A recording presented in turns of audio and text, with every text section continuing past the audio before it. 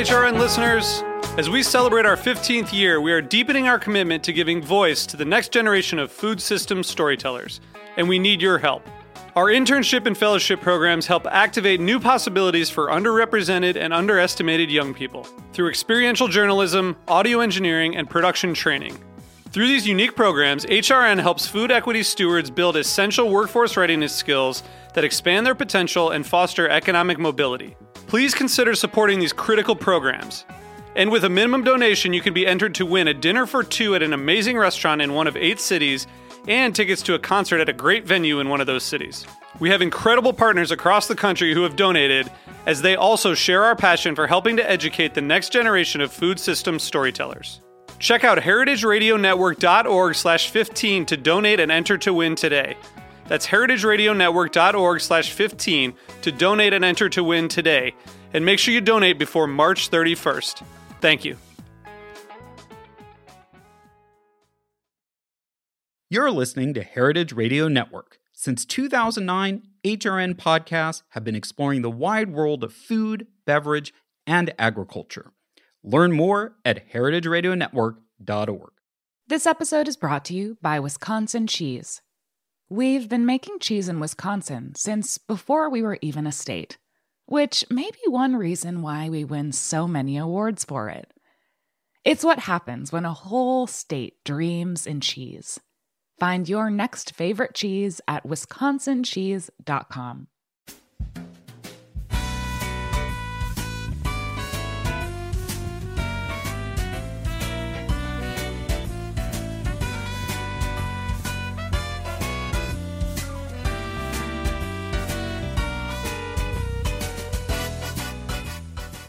Welcome to Inside Julia's Kitchen, the podcast of the Julia Child Foundation for Gastronomy and the Culinary Arts. I'm your host, Todd Shulkin, the Foundation's Executive Director. Our show takes you inside the Foundation's world to meet the talented people we have the great fortune of learning from all the time. On today's show, we welcome writers Chris Kaiser and Emily Bensinger. In this episode, we'll talk to Chris and Emily about the return of Max's acclaimed television series, Julia, and we'll get another double Julia moment. Stay with us. We'll be right back.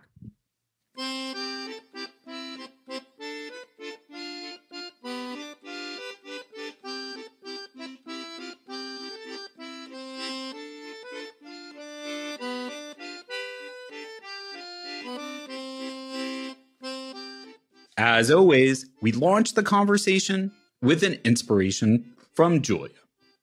Today, we're talking Julia's inspiring trajectory as a TV star.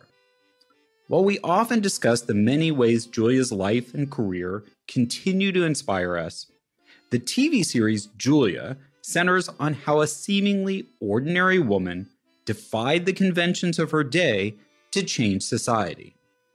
It showcases how Julia succeeded professionally on her own terms at a time when being a devoted housewife was held up as the epitome of achievement for educated women. As her grandnephew Alex Prudhomme likes to say, Julia was a revolutionary in pearls. Julia, the scripted series, returns to Max, previously HBO Max, for its second season, brimming with good fun and good food, while also delving into how Julia was, perhaps accidentally, revolutionary. The show also looks at the lives of women in the workplace, not just Julia, but her friends and colleagues, amidst the backdrop of the Civil Rights Movement and Vietnam War in a rapidly changing 1960s America. The show explores Julia's unexpected rise to stardom and imagines how she navigated it both personally and professionally.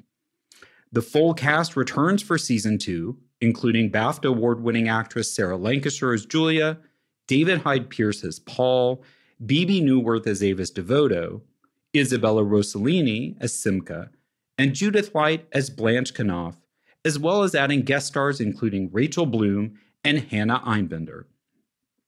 Joining us today are writers Chris Kaiser and Emily Bensinger. Chris is the showrunner and executive producer of Julia.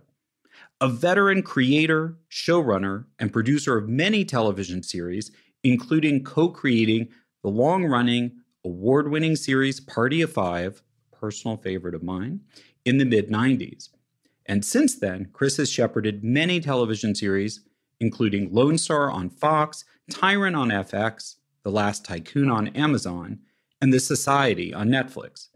He is widely respected as a leader in Hollywood, having served as president of the Writers Guild of America from 2011 to 2015, and, if his name is sounding somewhat familiar, as the co-chair of the 2023 negotiating committee during the recent WGA strike, which was resolved last month with significant gains for writers.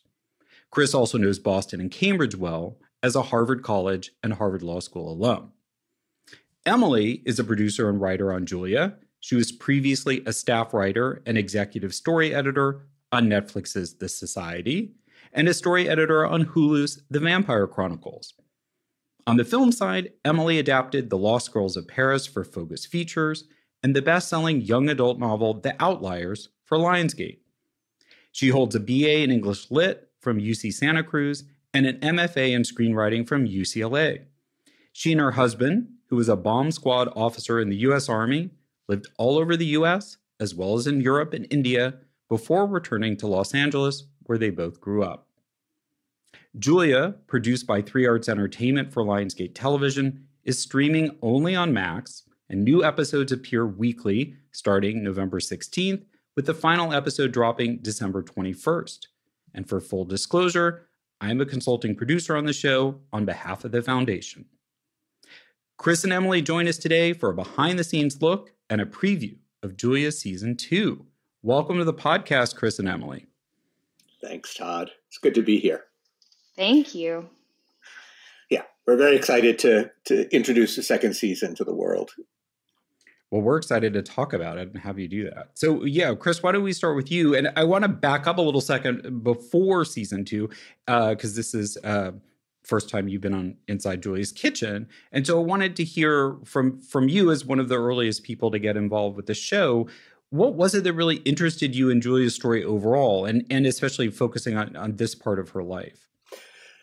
Yeah, first of all, I don't want to step on my Julia moment, so I don't want to talk too much about where Julia and I intersected early in my life. But she has been, at least as a memory of growing up and connecting to the food world since I was a very young child. And when the opportunity arose, I jumped at it because for reasons that are sometimes hard to put into words, she seems to mean something to almost everybody, and to me too. And we can talk about that at some point. But this was particularly exciting because the idea of telling a part of Julia's life that had not been told, at least wasn't told, for example, in the movie Julia and Julia, and sometimes is not as much of the focus of people who like to imagine what was going on with her and Paul during the war. We were able to explore some subjects that interest me, and Daniel Goldfarb, and Emily, and the other writers.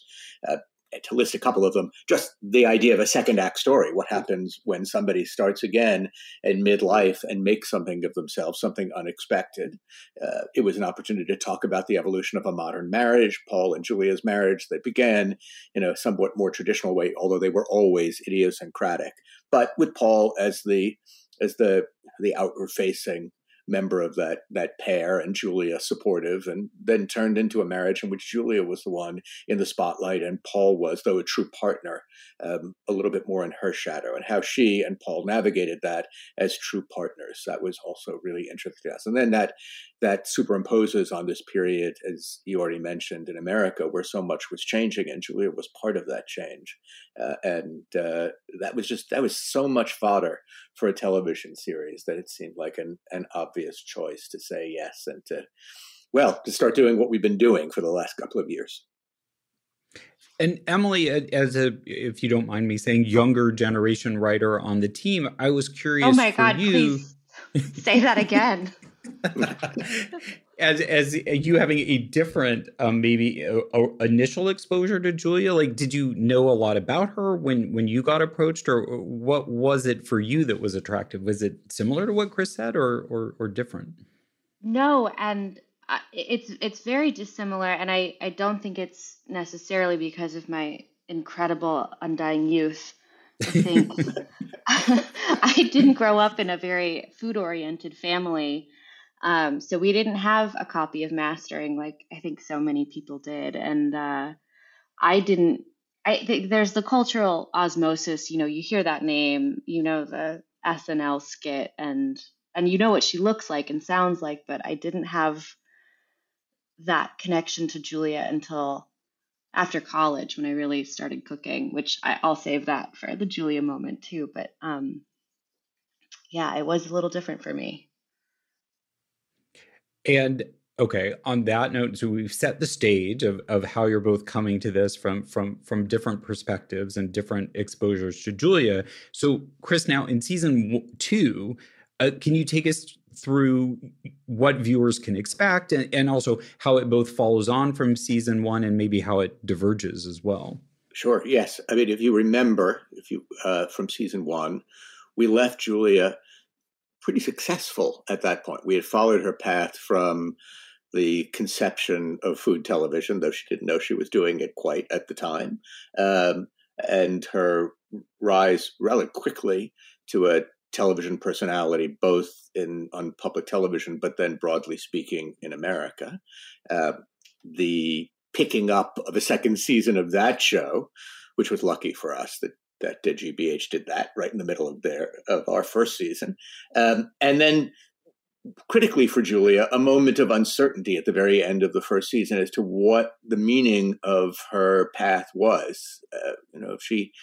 When you talk about her being described as a kind of revolutionary in pearls, that contradiction, the idea that she seemed to be both a throwback and a pathfinder, was part of what we were very fascinated to explore. And she began to wonder, at least in our version of the Julia story, whether she was actually moving women, families, America forward, or whether she was a reflection of something that had passed, the idea of women stuck in the kitchen. In the end of the first season, people remember, Paul, he doesn't have the last word, but he makes the final argument, which is that Julia is not really about that necessarily. What her show is about is joy and the pleasure of being in her company. And I think that convinces her. But she also knows at the end that she needs a break. And we're promised at the end of the first season that a invitation from Simca for her to return to France to join her to be together, but also to work on part 2 of Mastering was going to be accepted. She tells GBH that she's not going to start season 2 until she's had some time in France. And so when we begin our season 2, GBH is waiting for her to return, and Julia has spent 3 months in France with Simca, not getting very much done, but enjoying just being there and enjoying their sisterhood and the complexity of their relationship. And the season will take us through her and Paul's time in France. We have the first 3 episodes set in part in both the south of France and in Paris. It will then return them to Boston, where GBH is changed because of Julia, to an America that's changed in the years after the assassination of President Kennedy, and with a commitment on Julia's part to be at the forefront of that change. And the season is all about change. It's all about the things that happen to every character, the way in which Julia's success and the implications of that success, both at GBH and beyond in the world, affect her and the choices she makes and how comfortable she is with that and what it means for her to be a public figure at a moment, as you say, where the Vietnam War becomes a question that Americans have to wrestle with, and the civil rights movement does, and the feminist movement does. All of those things pose questions, challenges for Julia that she rises to in various ways, or has trouble rising to here and there, because we try to paint her, though she is a remarkable woman who, in the end, as we know, was truly a breaker of rules and a changer of the world, but she was still a product of the world in which she lived, and she was a lot of contradictions, and we love that about her. She was very human, and so we pay a lot of attention to that. And then at the same time, as I said, almost every other character in the show, whether it's Paul Child or Avis Devoto or Judith Jones or Ross Marash or Alice, they all go through questions of how their lives are going to change, what they're going to do in light of the fact that they now sort of operate in the penumbra of this extraordinary woman who's taking over American culture.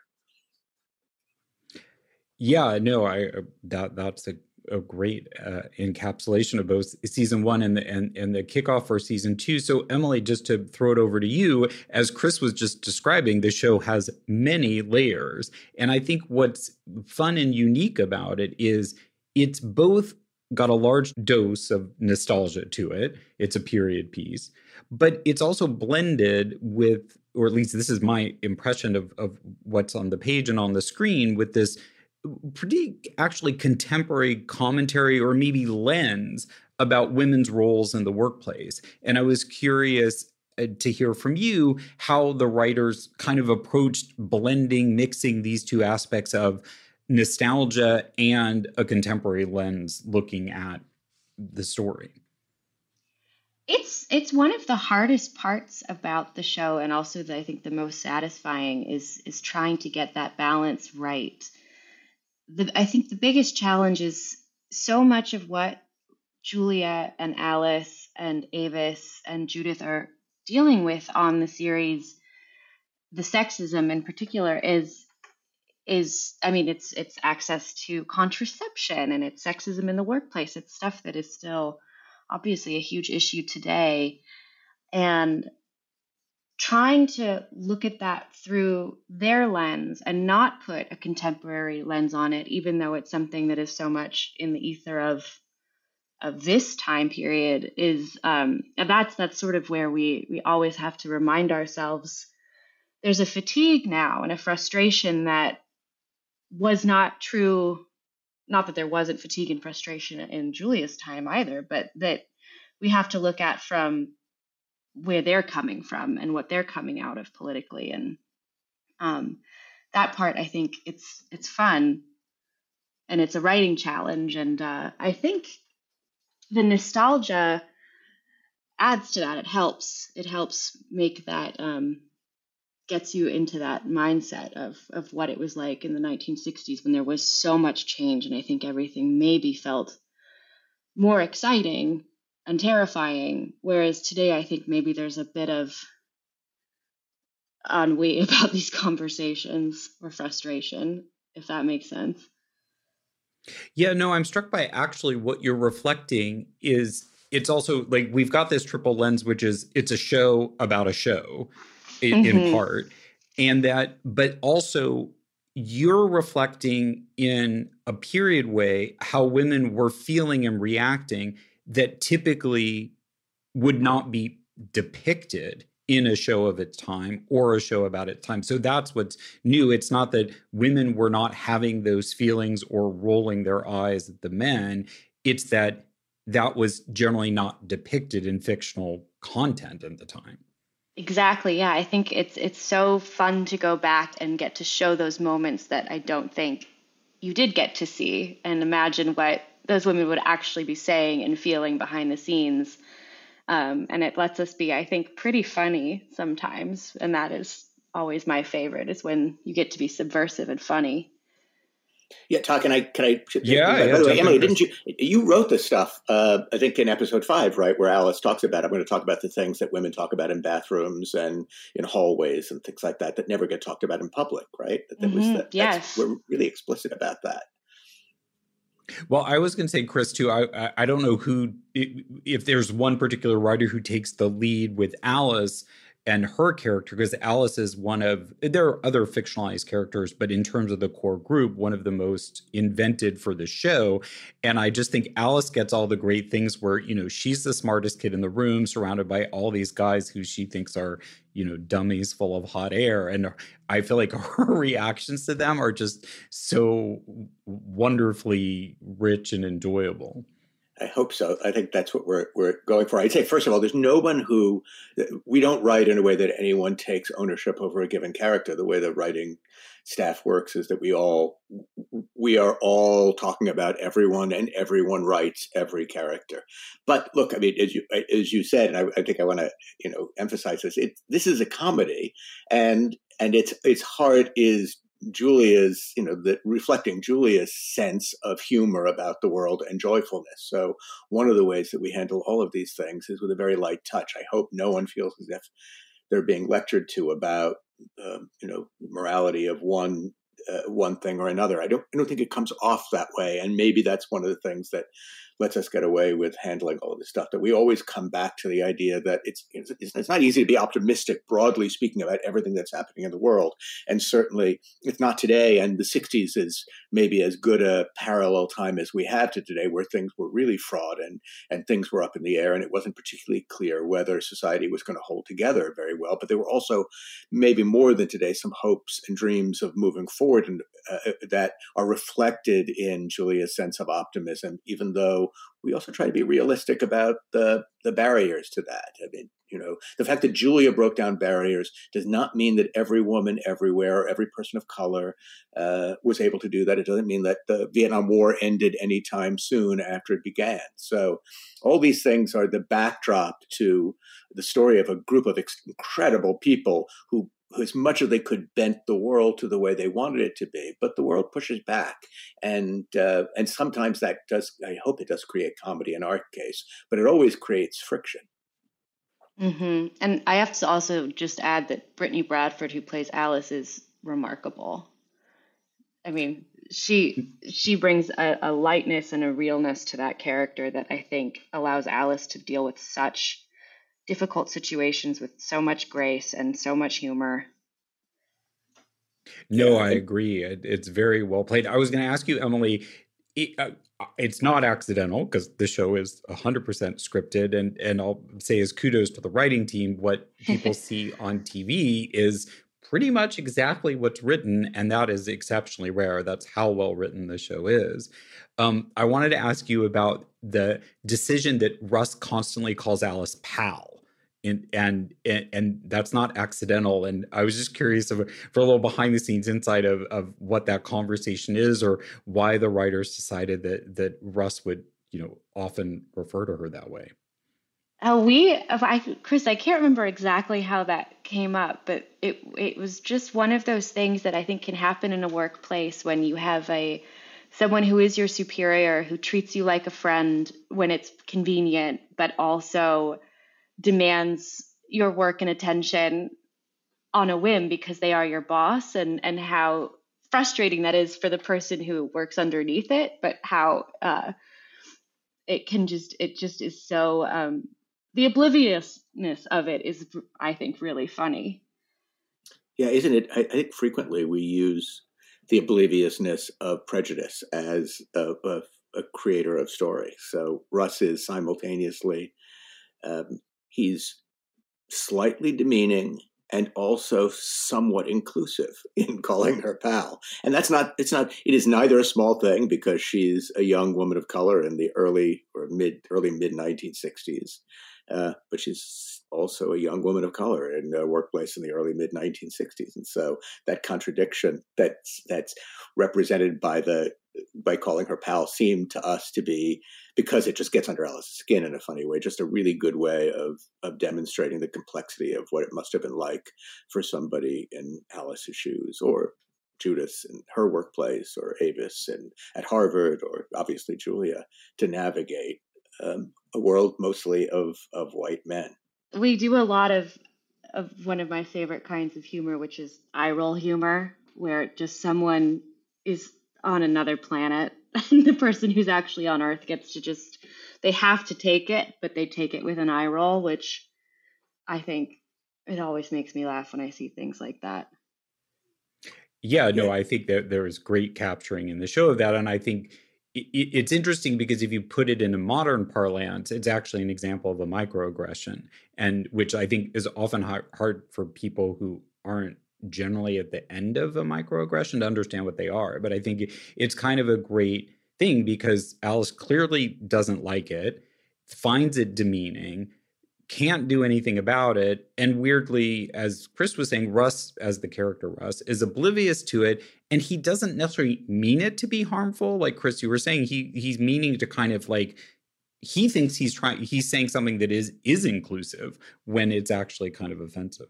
Yeah, it's ignoring the power structure, I think, which you can do when you are the person in power. Right. Look, this is, I guess, maybe it's too inside about the process of trying to write a television show, but it's sort of fun to think about. Is, when you're doing a relatively brief, breezy, mostly comedy that has at its heart some serious subjects, how do you handle all of that stuff? Well, really hard, intense prejudices, whether they are based on sex or race or anything, that's tough tonally in a show like Julia. So in some ways, though, this does not reflect it certainly does not reflect the most difficult examples of what it must have been to be a woman or a person of color in the 1960s. It's our way of being able to be true enough to that world, say, and yet touch on subjects that in a way that allow us to keep our tone intact.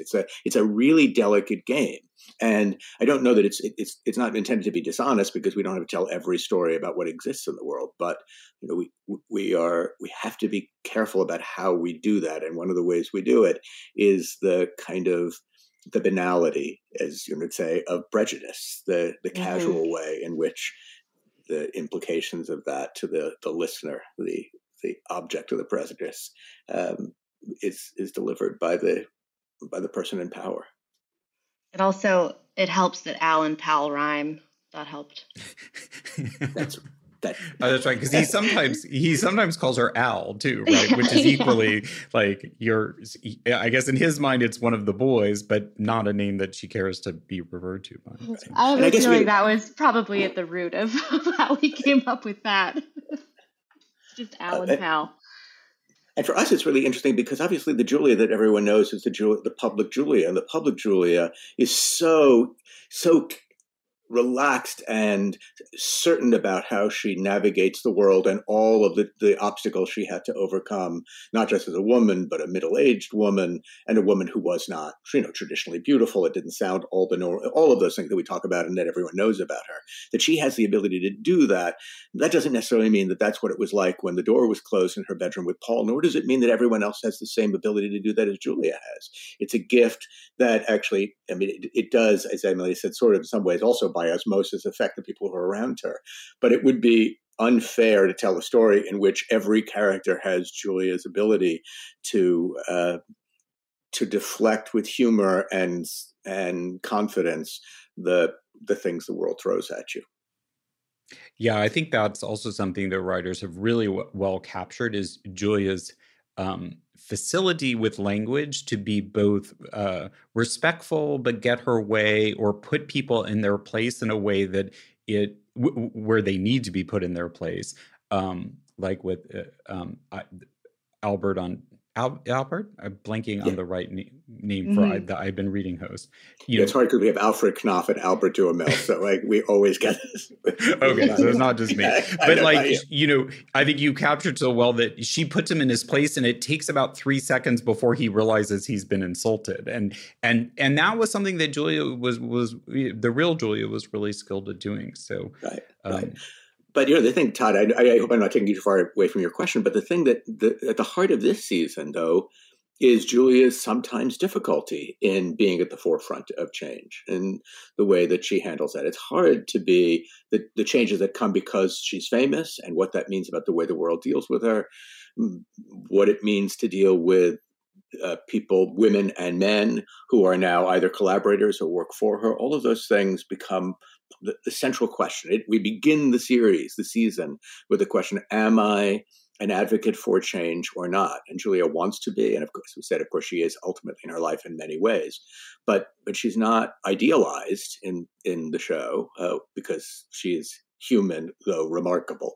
And the comic and dramatic tension of this season is really what part is Julia going to be prepared to play in the changes of the world. She becomes many things later in life, like an advocate for Planned Parenthood, but she's not born that way. And the question is, how did she get there? And that's what we're trying to talk about in this season.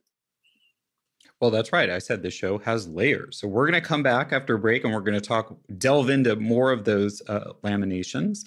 And we'll be back with more about Julia on Max with writers Chris Kaiser and Emily Bensinger. Stay with us.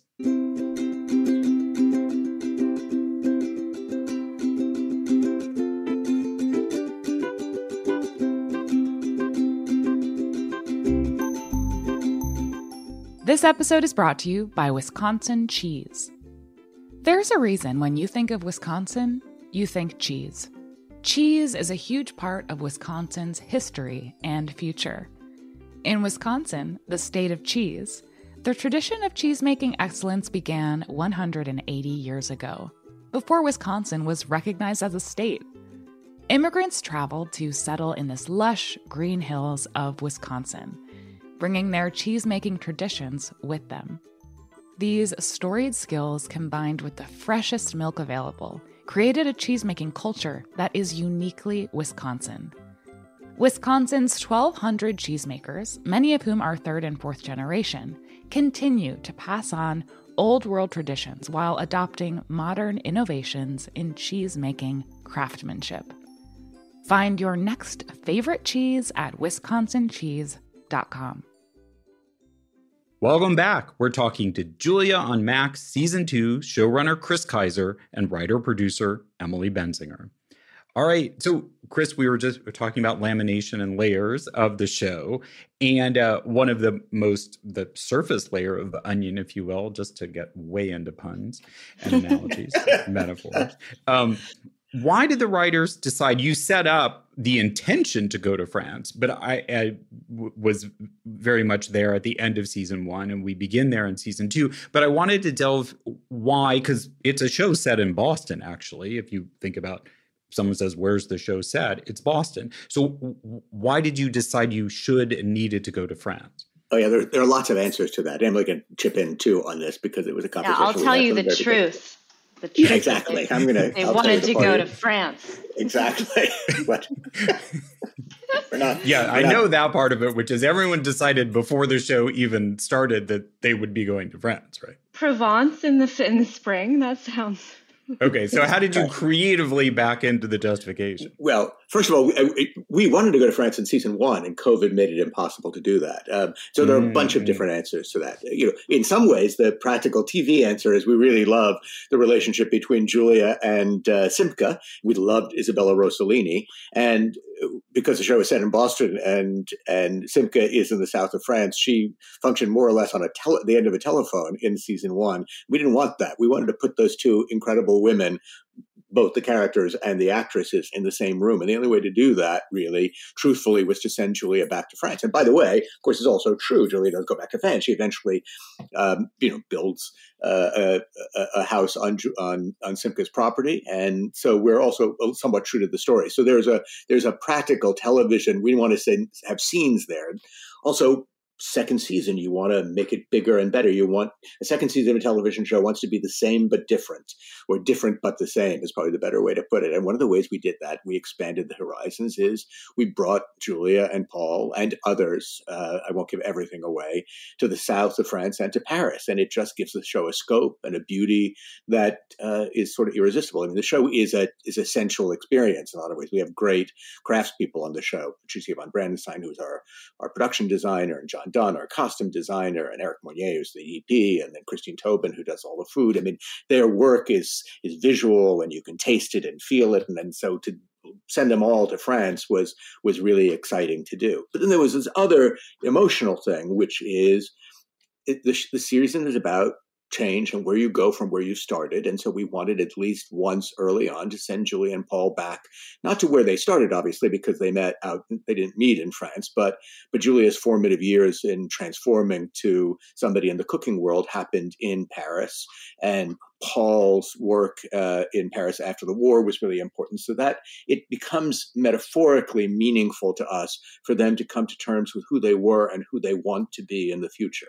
What does your past mean and how much do you hold on to it and how much do you let it go? And there are lots of other things, but I don't want to give anything away.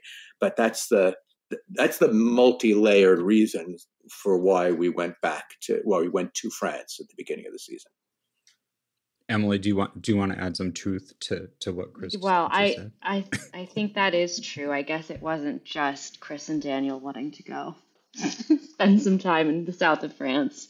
It especially coming to understand what France meant to Julia and Paul and to the food and the tension between where you're from and where we're going. It also comes through in how Simca and Julia approach cooking and what the French chef really is. So I think it was also really important to understand that aspect of Julia's life, because the French chef, she's making French food for Americans, and there's a lot of conflict in that.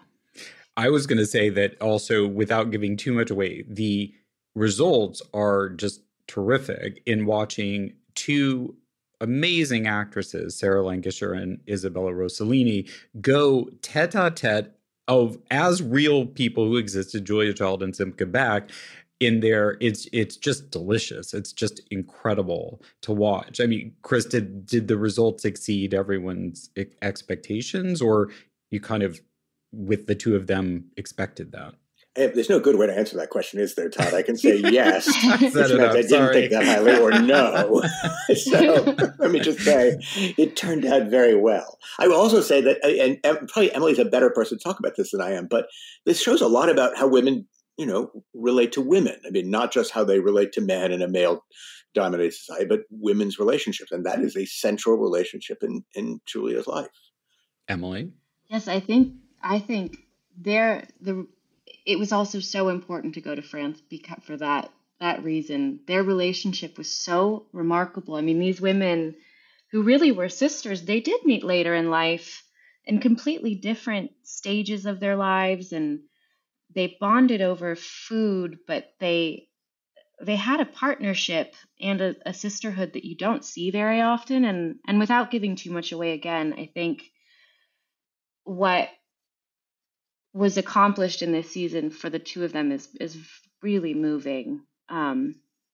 It's really hard when you love someone and you feel that they're drifting, and your relationship, I mean, their relationship is facing a lot of changes because of Julia's fame and because of what she wants to do with French food. And in a lot of ways, Simca represents the old guard and Julia the new, and their love for each other is so unique and pure. And how are they going to maintain that when there's so much pulling them apart?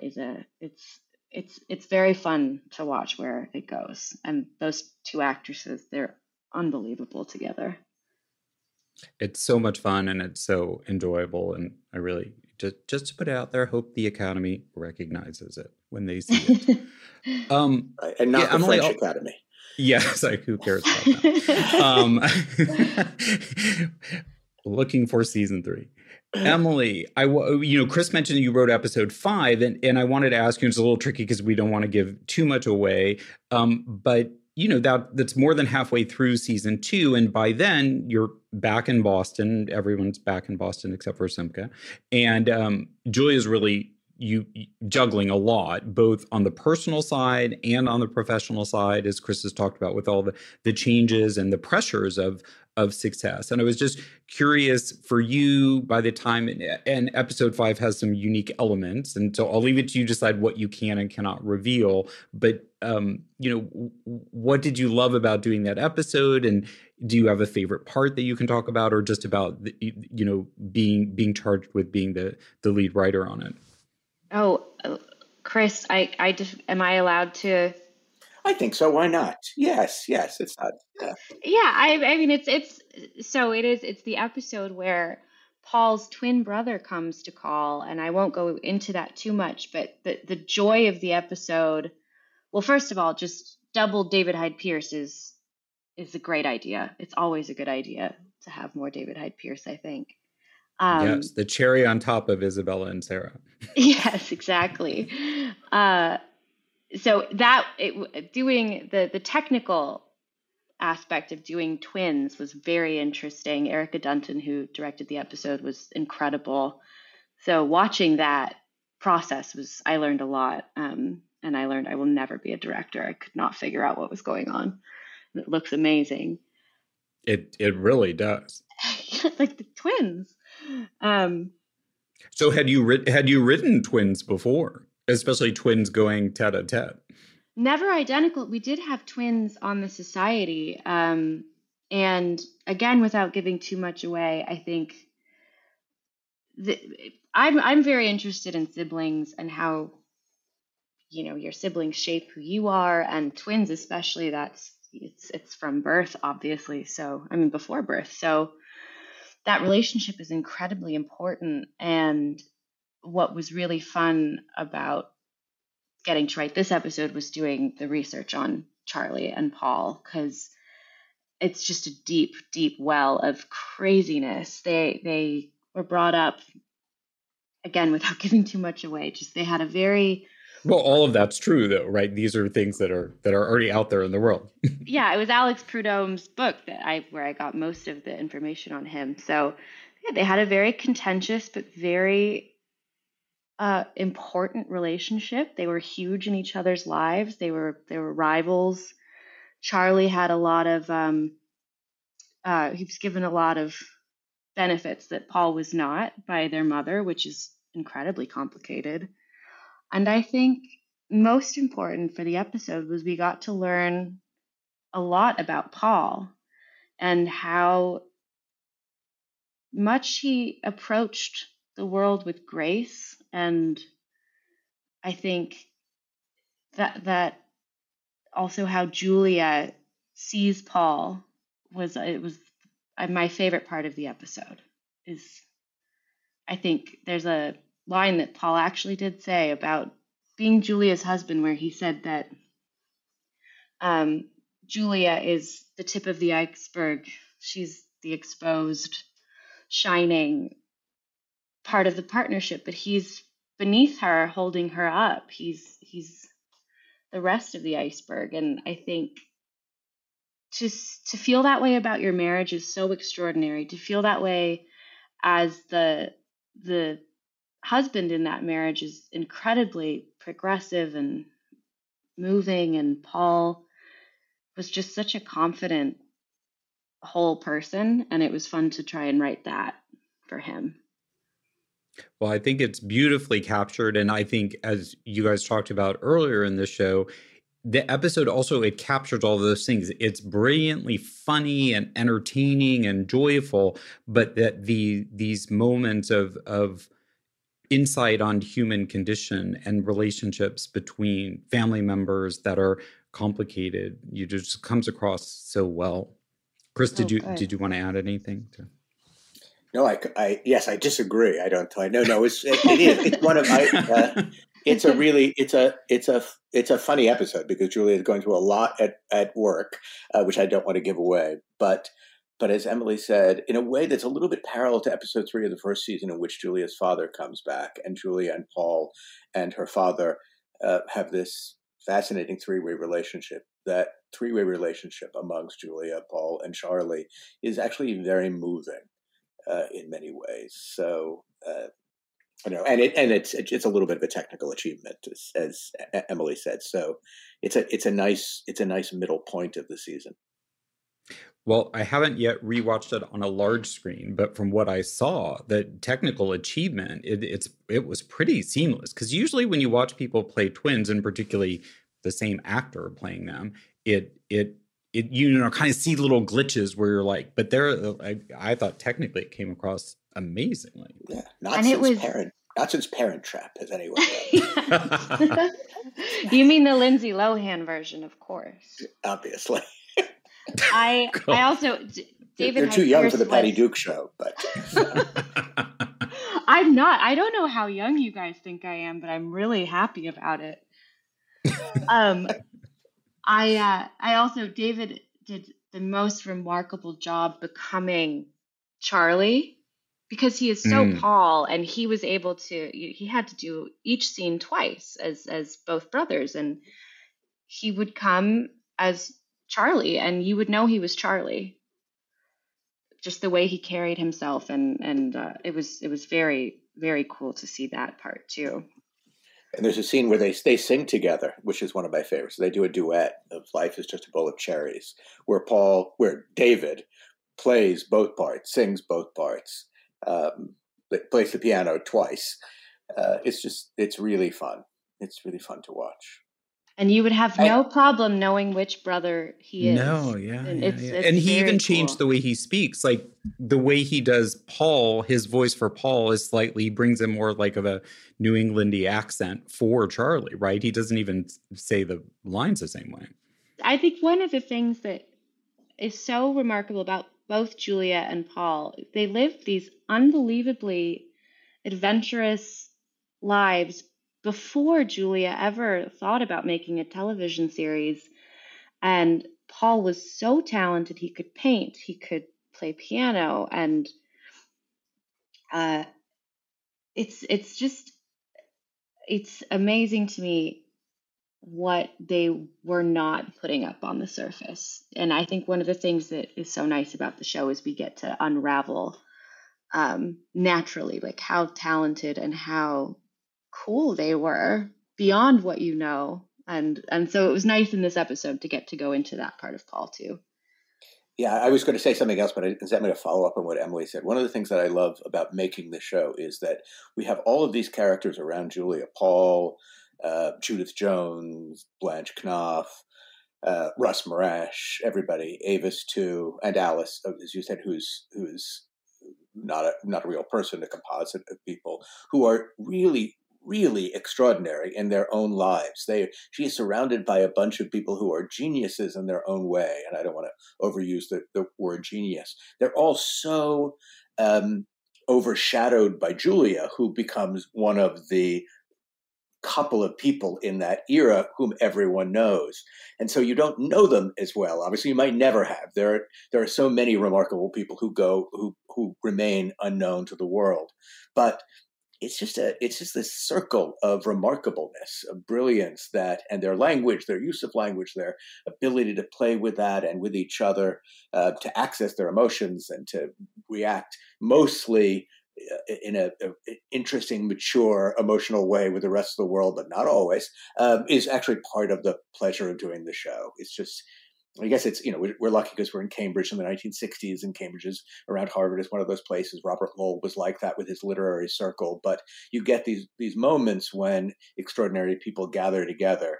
Sometimes they all get the attention. Here, Julia is the person the world knows, but we get to introduce everybody else as spokes in the wheel where Julia is the hub.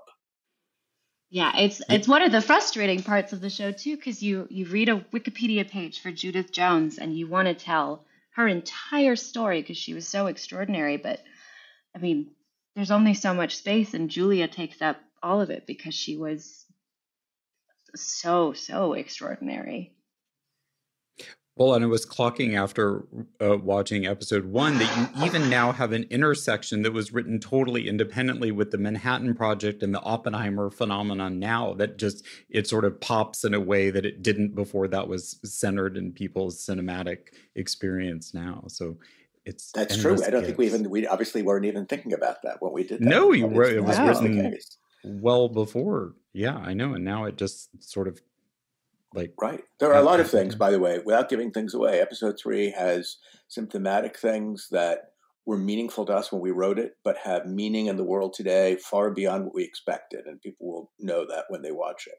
But sometimes you get lucky when you make TV that you intuit stuff in the world, and then it interacts with other people thinking the same things. I guess that's not true of this thing I'm talking about now. It's unfortunate what's going on in the world right now. Yeah, so, no, you're right. Well, but you were the Oppenheimer one is one of those, but this is just it's a way in which Julia, as she often does, intersects with the world over and over again and through the decades and remains relevant. Mm-hmm. It's Julia and Christopher Nolan. The two of them, yes. Well, exactly.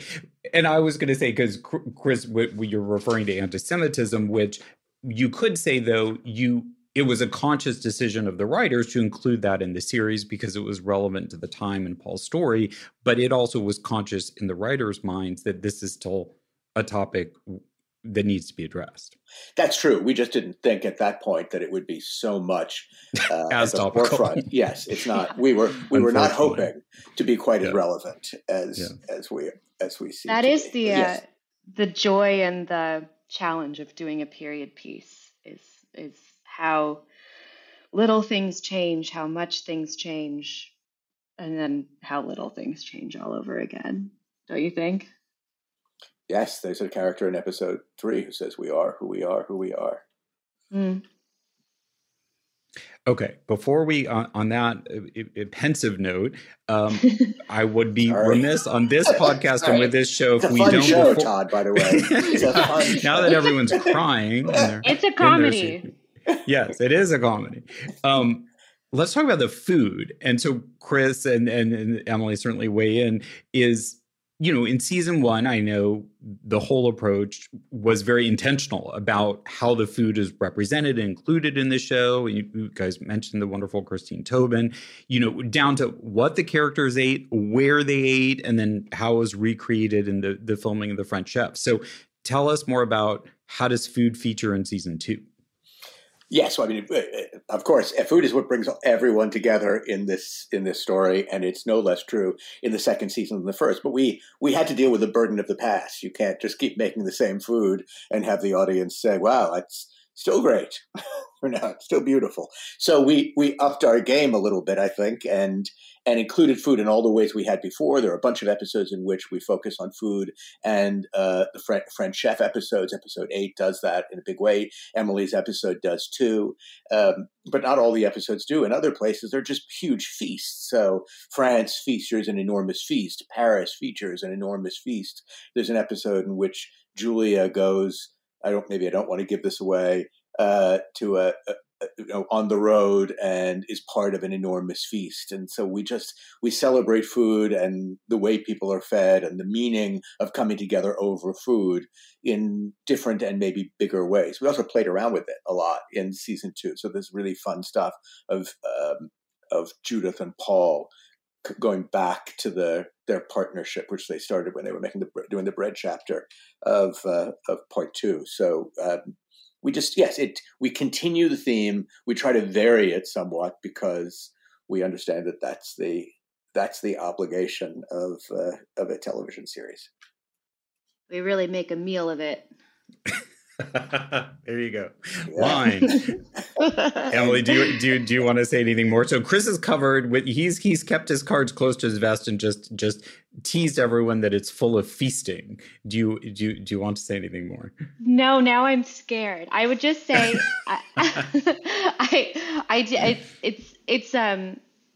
it's still so much about the food, but it's also not giving away what the feasts are, but the politics of food and the importance of meals and what food can accomplish.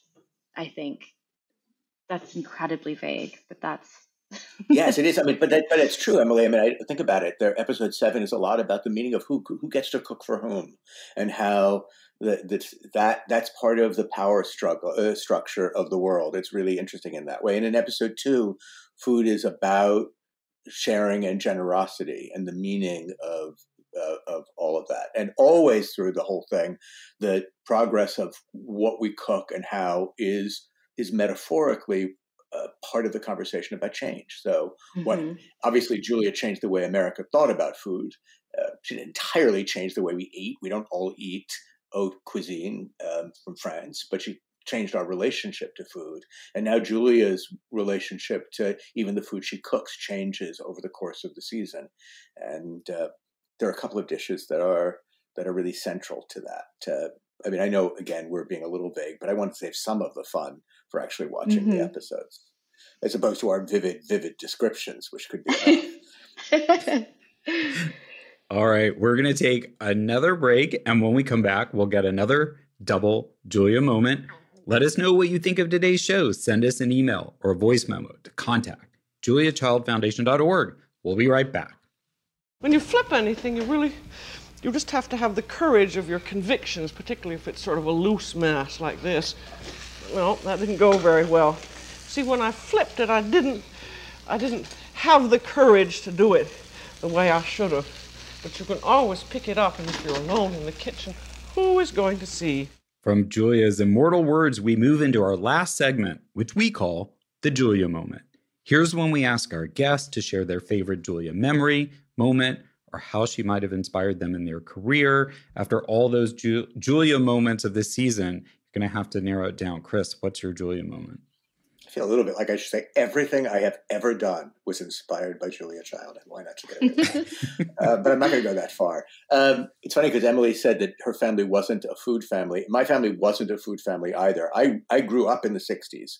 I mean, I was born in the 60s. And so, and by the way, my Julia moment has something to do with Emily's episode also, or it's reflected in Julia's episode, but in Emily's episode. But I have very clear memories of watching The French Chef when I was a very little boy with my parents, not because we were making food together, but just because we wanted to watch Julia. And specifically, I have a memory, and I don't think there are very many episodes of television that I remember all these number of years later. I don't want to say how many, because I am slightly older than Emily, and also maybe slightly older than her parents.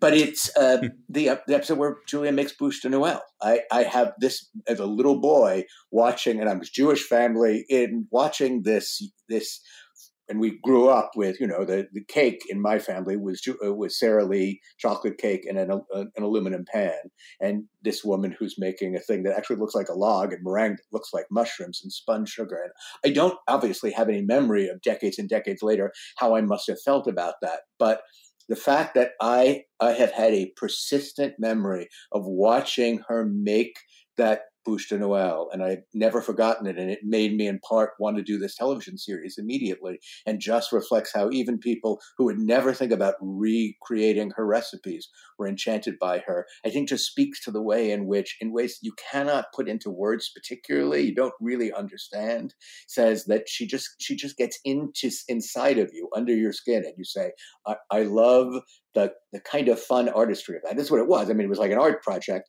It was an edible art project that felt humorous and beautiful. I've looked back at the episode, by the way, later on, and obviously it looks like a television show in black and white, a little grainy now, and the whole thing seems a little less magical now. And I think, well, how did that capture me? But at that point, knowing what we knew then, watching the way we used to watch, her turning cake into that thing was one of the couple of moments of TV that I have remembered for the rest of my life. Love it. We've never had a bouche de Noël Julia moment, so thank you, Chris.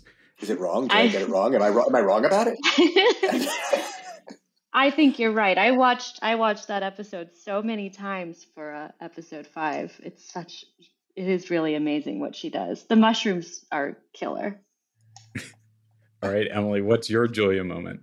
My Julia moment was, it started, I did not grow up knowing much about her, and did not grow up watching cooking shows. And she was not on TV when I started watching TV. So I really had almost no exposure to her except sort of what you know, until my husband was stationed in a small town in Texas. Well, he was stationed at Fort Hood, but we were living in a small town outside of Fort Hood where there were no restaurants. You'd have to drive pretty far. And I did not know how to cook anything, and he didn't know how to cook anything, and we couldn't order Uber Eats, and we were very confused and eating a lot of cereal. And one day my husband was like, well, let's make an omelet. And I said, that sounds impossible. And he pulled up the omelet episode of The French Chef, and we watched it a few times, and we made a lot of mistakes and a lot of burnt, sad, scrambled eggs. But then we made an omelet, and then we started watching more of her and started cooking. And she made it approachable. She made it easy. Sometimes not so easy. There were things that did not go so well, but it really changed my life because I was really lonely at that point in time. And my husband was gone a lot because of work, and cooking really helped. And Julia was like a friend. So yeah, she really meant a lot to me. And that was before I ever had any idea that I could ever actually write on a show like Julia.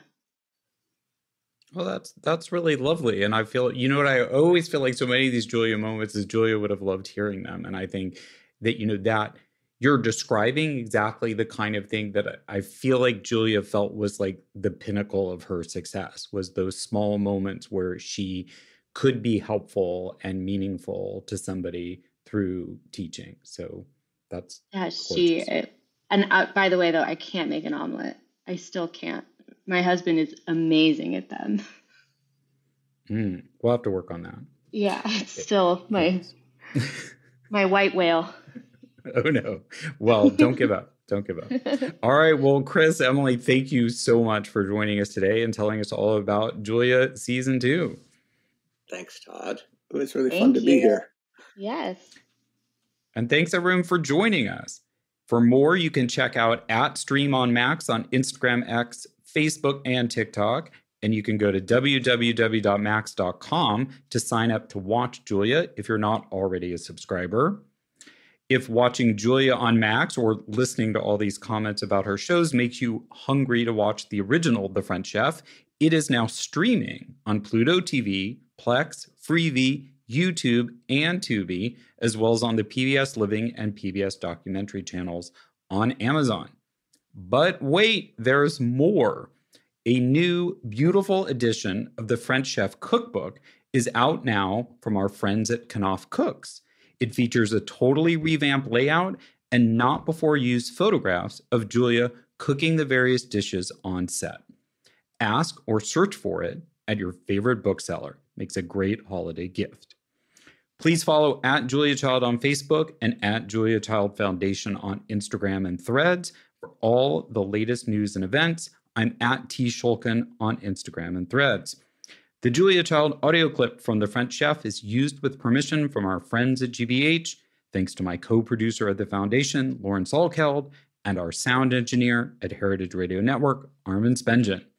Download episodes wherever you find your podcasts and on heritageradionetwork.org and juliachildfoundation.org.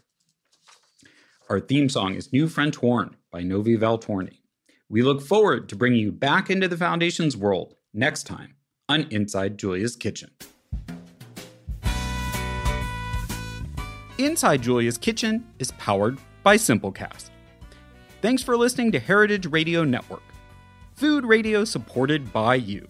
Keep in touch at heritageradionetwork.org/subscribe.